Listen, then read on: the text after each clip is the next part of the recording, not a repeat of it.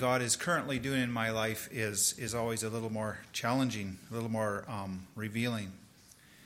As I think you know, most of you know anyways, for the last, since February, I've been visiting a different church in our district every Sunday.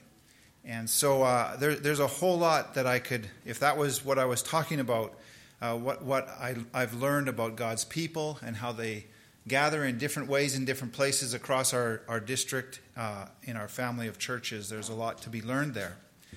But that's not what I was asked to do here this morning.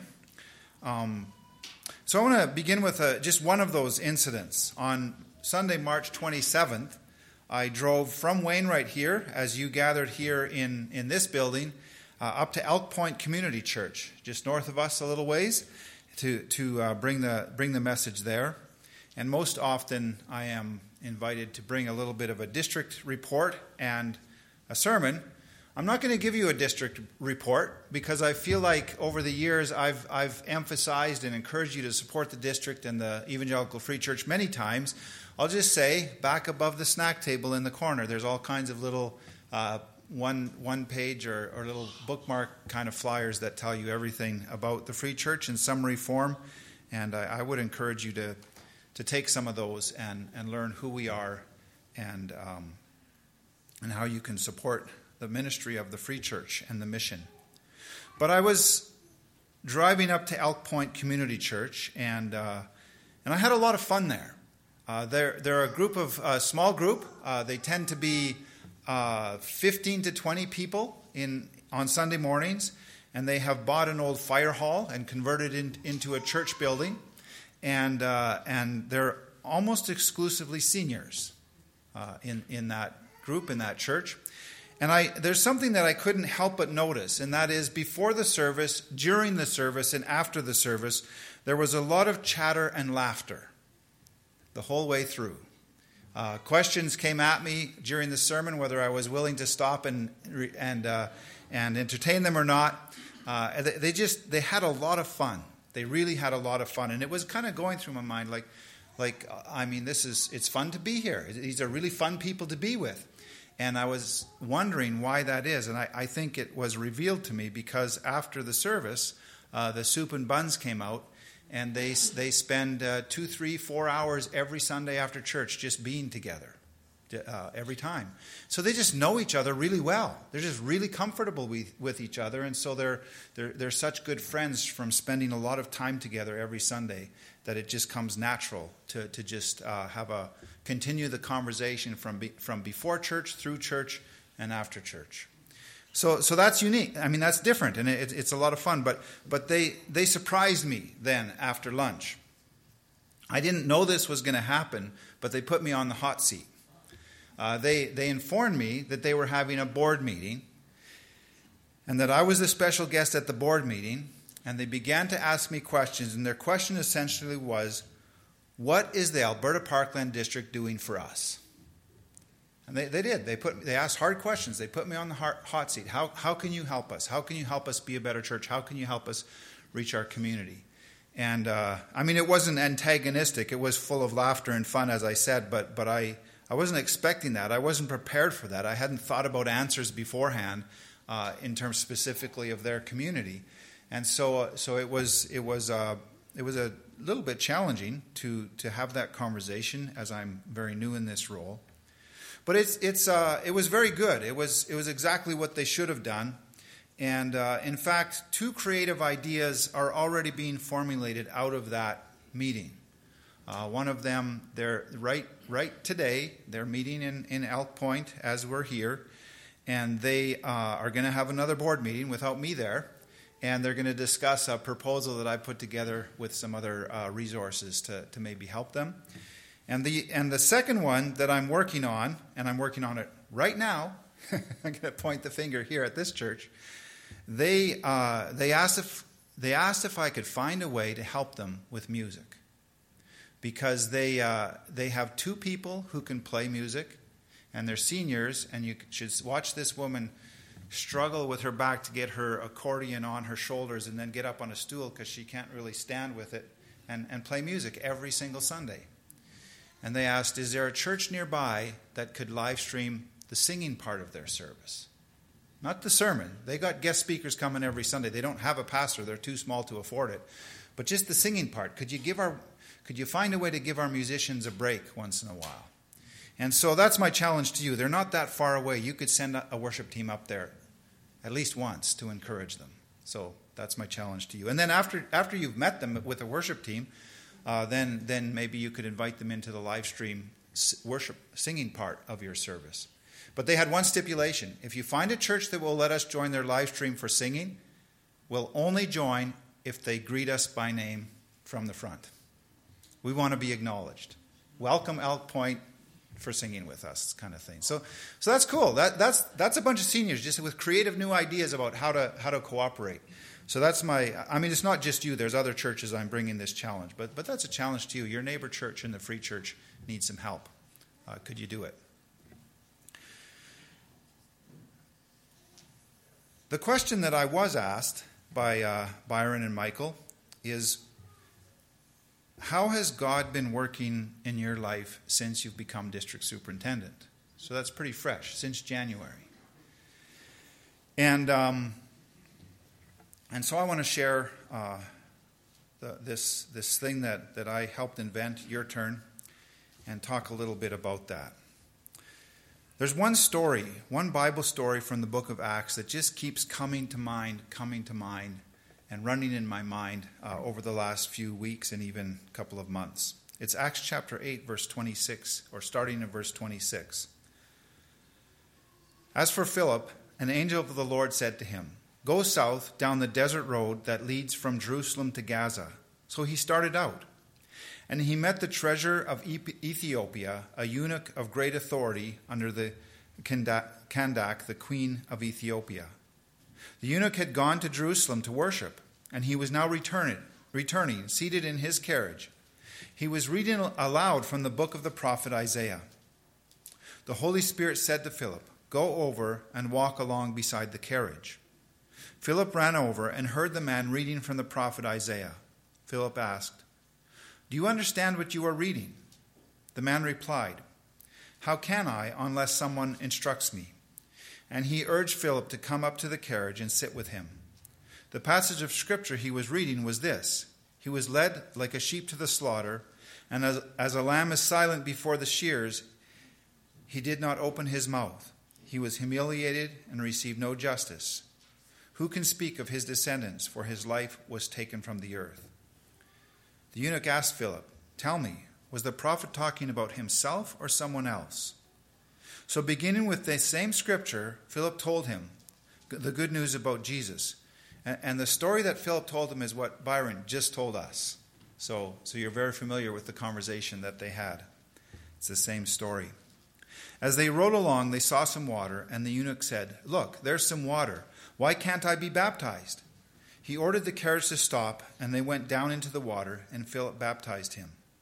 When they came up out of the water, the Spirit of the Lord snatched Philip away.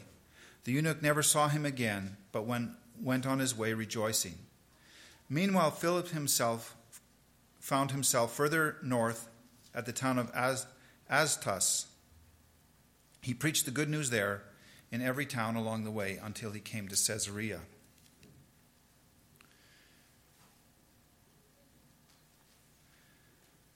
The reason that story has new meaning for me or is very relevant right now is because I recognize some of the things that I'm encountering as district superintendent.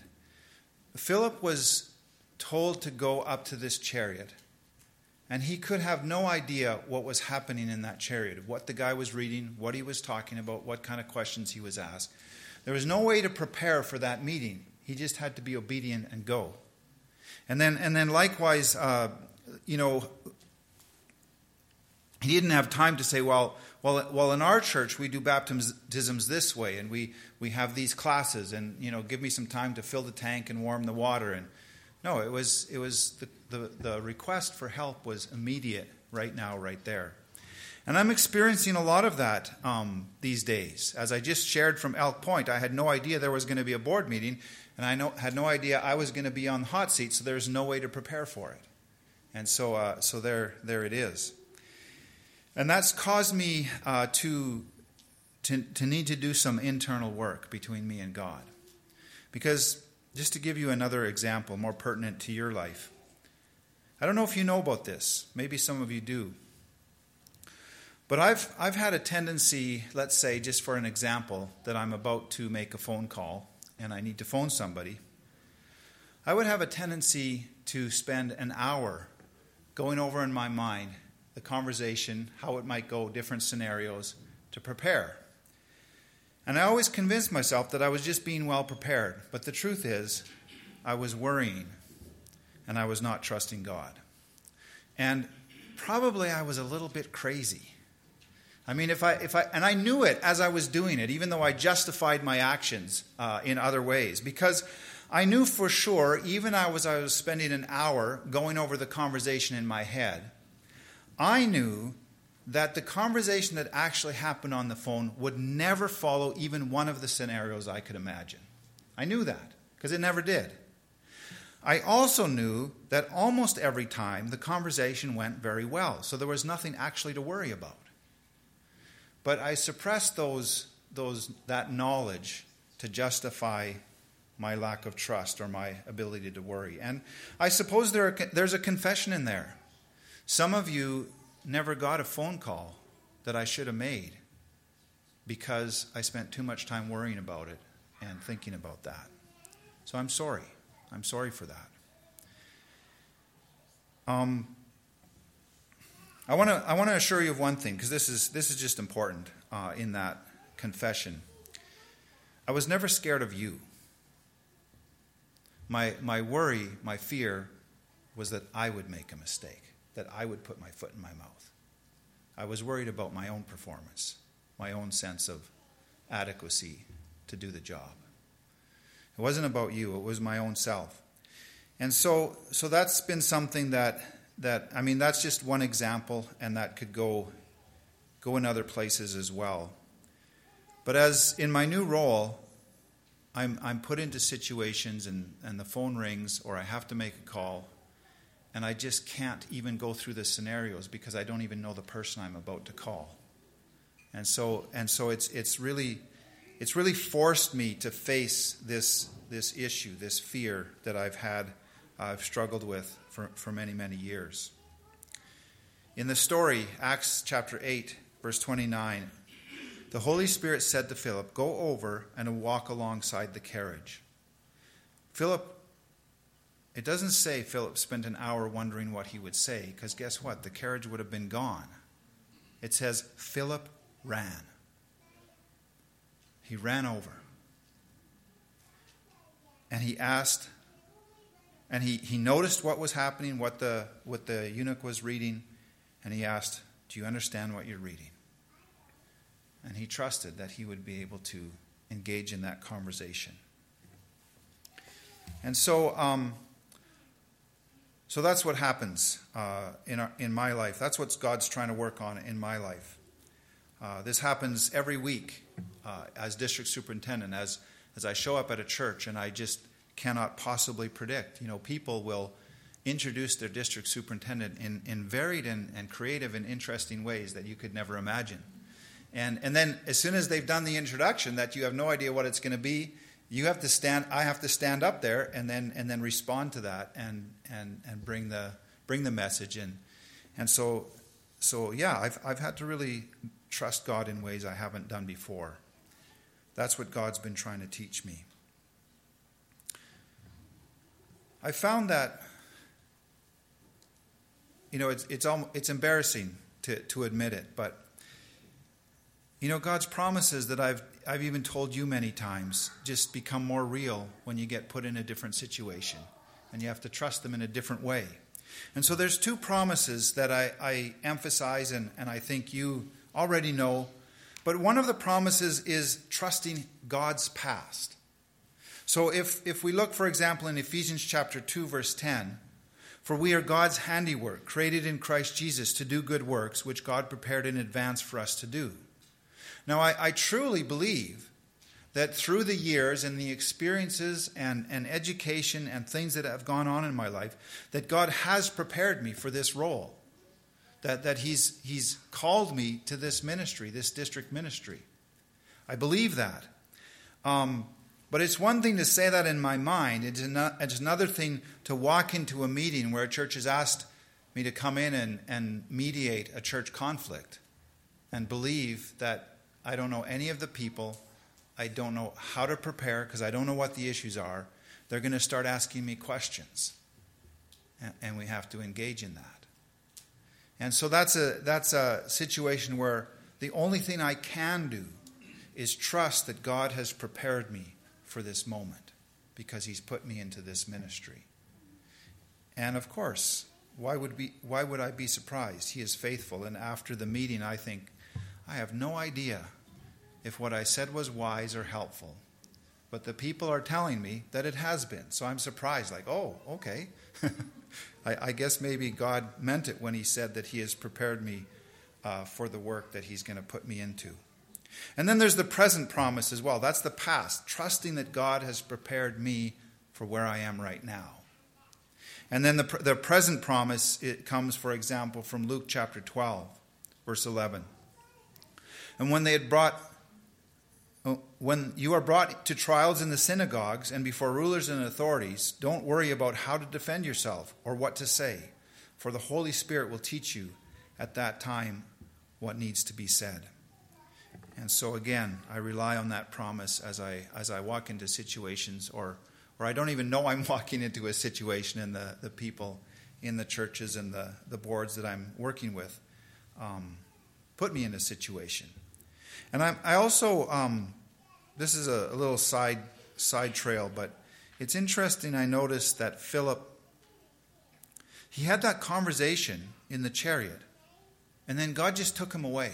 And that was the end of it for Philip. He had to trust that what had happened there, what had transpired, was adequate and could go forward without his presence.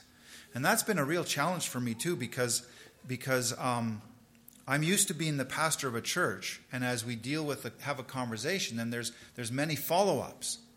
But in district superintendent role, I come in and I have the input I have, and then I go. And next week I'm focused on a different thing in a different church, and I have to just leave the church where I've been to take it from there. And that's been hard, but that's a different issue. That's probably more learning the job. But I just needed to ask myself, and I asked my wife too, and she's a little skeptical whether I'm learning this well or not. But she's a good sounding board for that. But there's two stories I can tell that demonstrate to my heart that I'm learning what God is trying to teach me, and they're both from yesterday. So just yesterday, I drove from our new house in Edmonton. It's really nice to be close to Camp Nakamum because I could drive up there for the women's retreat. I was invited to come to the women's retreat and give a district presentation, get to know some of the ladies and say, hi, here am I, your new district superintendent. And so I showed up and none of the ladies. I walked into the room and there's 60 women in the room, and I walk in and feel a bit awkward. But only because of that. And I found out that my impression was that I was going to give a 10 or 15-minute district report, and they had scheduled me for a 2-hour plenary session. So I had 20 minutes before the session started. And I mean, we talked a little bit, the organizers and myself, and we actually don't know where the miscommunication happened, if it was my fault or their fault. There was a bunch of schedule changes between when I was invited and when I got there. So there's no point in trying to say how it got mixed up. It just got mixed up. So they were very gracious and said, well, that's okay, just do what you prepared, and we're fine with the extra free time. But I thought, well, I better say something. So I looked at my short half a page of notes, and I thought, well, at this point I could quickly look up a couple of scriptures and go into that in a little more detail. And this point I could go in. And so I did that very quickly, and I stood up and brought the presentation and then did some question and answer. And I think it went well. They tell me it went well. If I'm honest, probably half the people followed my stumbling expansion of my talks and some of them didn't, because it wasn't well prepared. But that's the kind of thing where, in the moment, it didn't really cause me anxiety. I like to be very well prepared, as you all know. And in that case, it was not possible to be well prepared. And so I just had to go back to those promises and trust that, yes, I have enough background in speaking and enough biblical knowledge at this stage in my life that I can jump into that spot and fill it with something that's worthwhile for people. So that was in the morning. And then in the afternoon, I just got home, and I just had a very short amount of time between getting home from the women's retreat and when I had an appointment to call a man who was interested in possibly becoming a pastor in our district from another denomination. So it's part of my job to kind of make those calls and find out if they're compatible with our theology and the way we do church in the Free Church and stuff like that. And so I got home, I got down in the basement, and I looked up, I hadn't had time before. I looked up the website from the denomination this potential pastor is ordained with, quickly read through their statement of faith, quickly read through some of their stuff to think about what kind of questions I should ask. And then the time was there, I had to make the dial. And as the phone was ringing, I realized I haven't spent time wondering about planning out this conversation like I always do. And the nerves just hit me like a load of bricks. But I interpret that as progress. I didn't realize I hadn't done what I normally do until the phone was ringing and there was no time to do it. I could either hang up or I could go through with the call. So that's what God's been teaching me. That's what God's been teaching me in these last few months. And it's difficult to admit that what I justified as being well prepared was just plain worry and nerves and lack of trust. And so that's not a statement against being well prepared, but just being honest about the motivation and being shoved into a different type of situation than I was as a local church pastor, where I could control when things happened more specifically. Kind of has revealed to me my own heart in that matter and caused me to reach out to God and seek to grow in trust. So that's what God's been teaching me. And I hope on another Sunday you'll stand up in your turn and have a chance to share what God's been teaching you.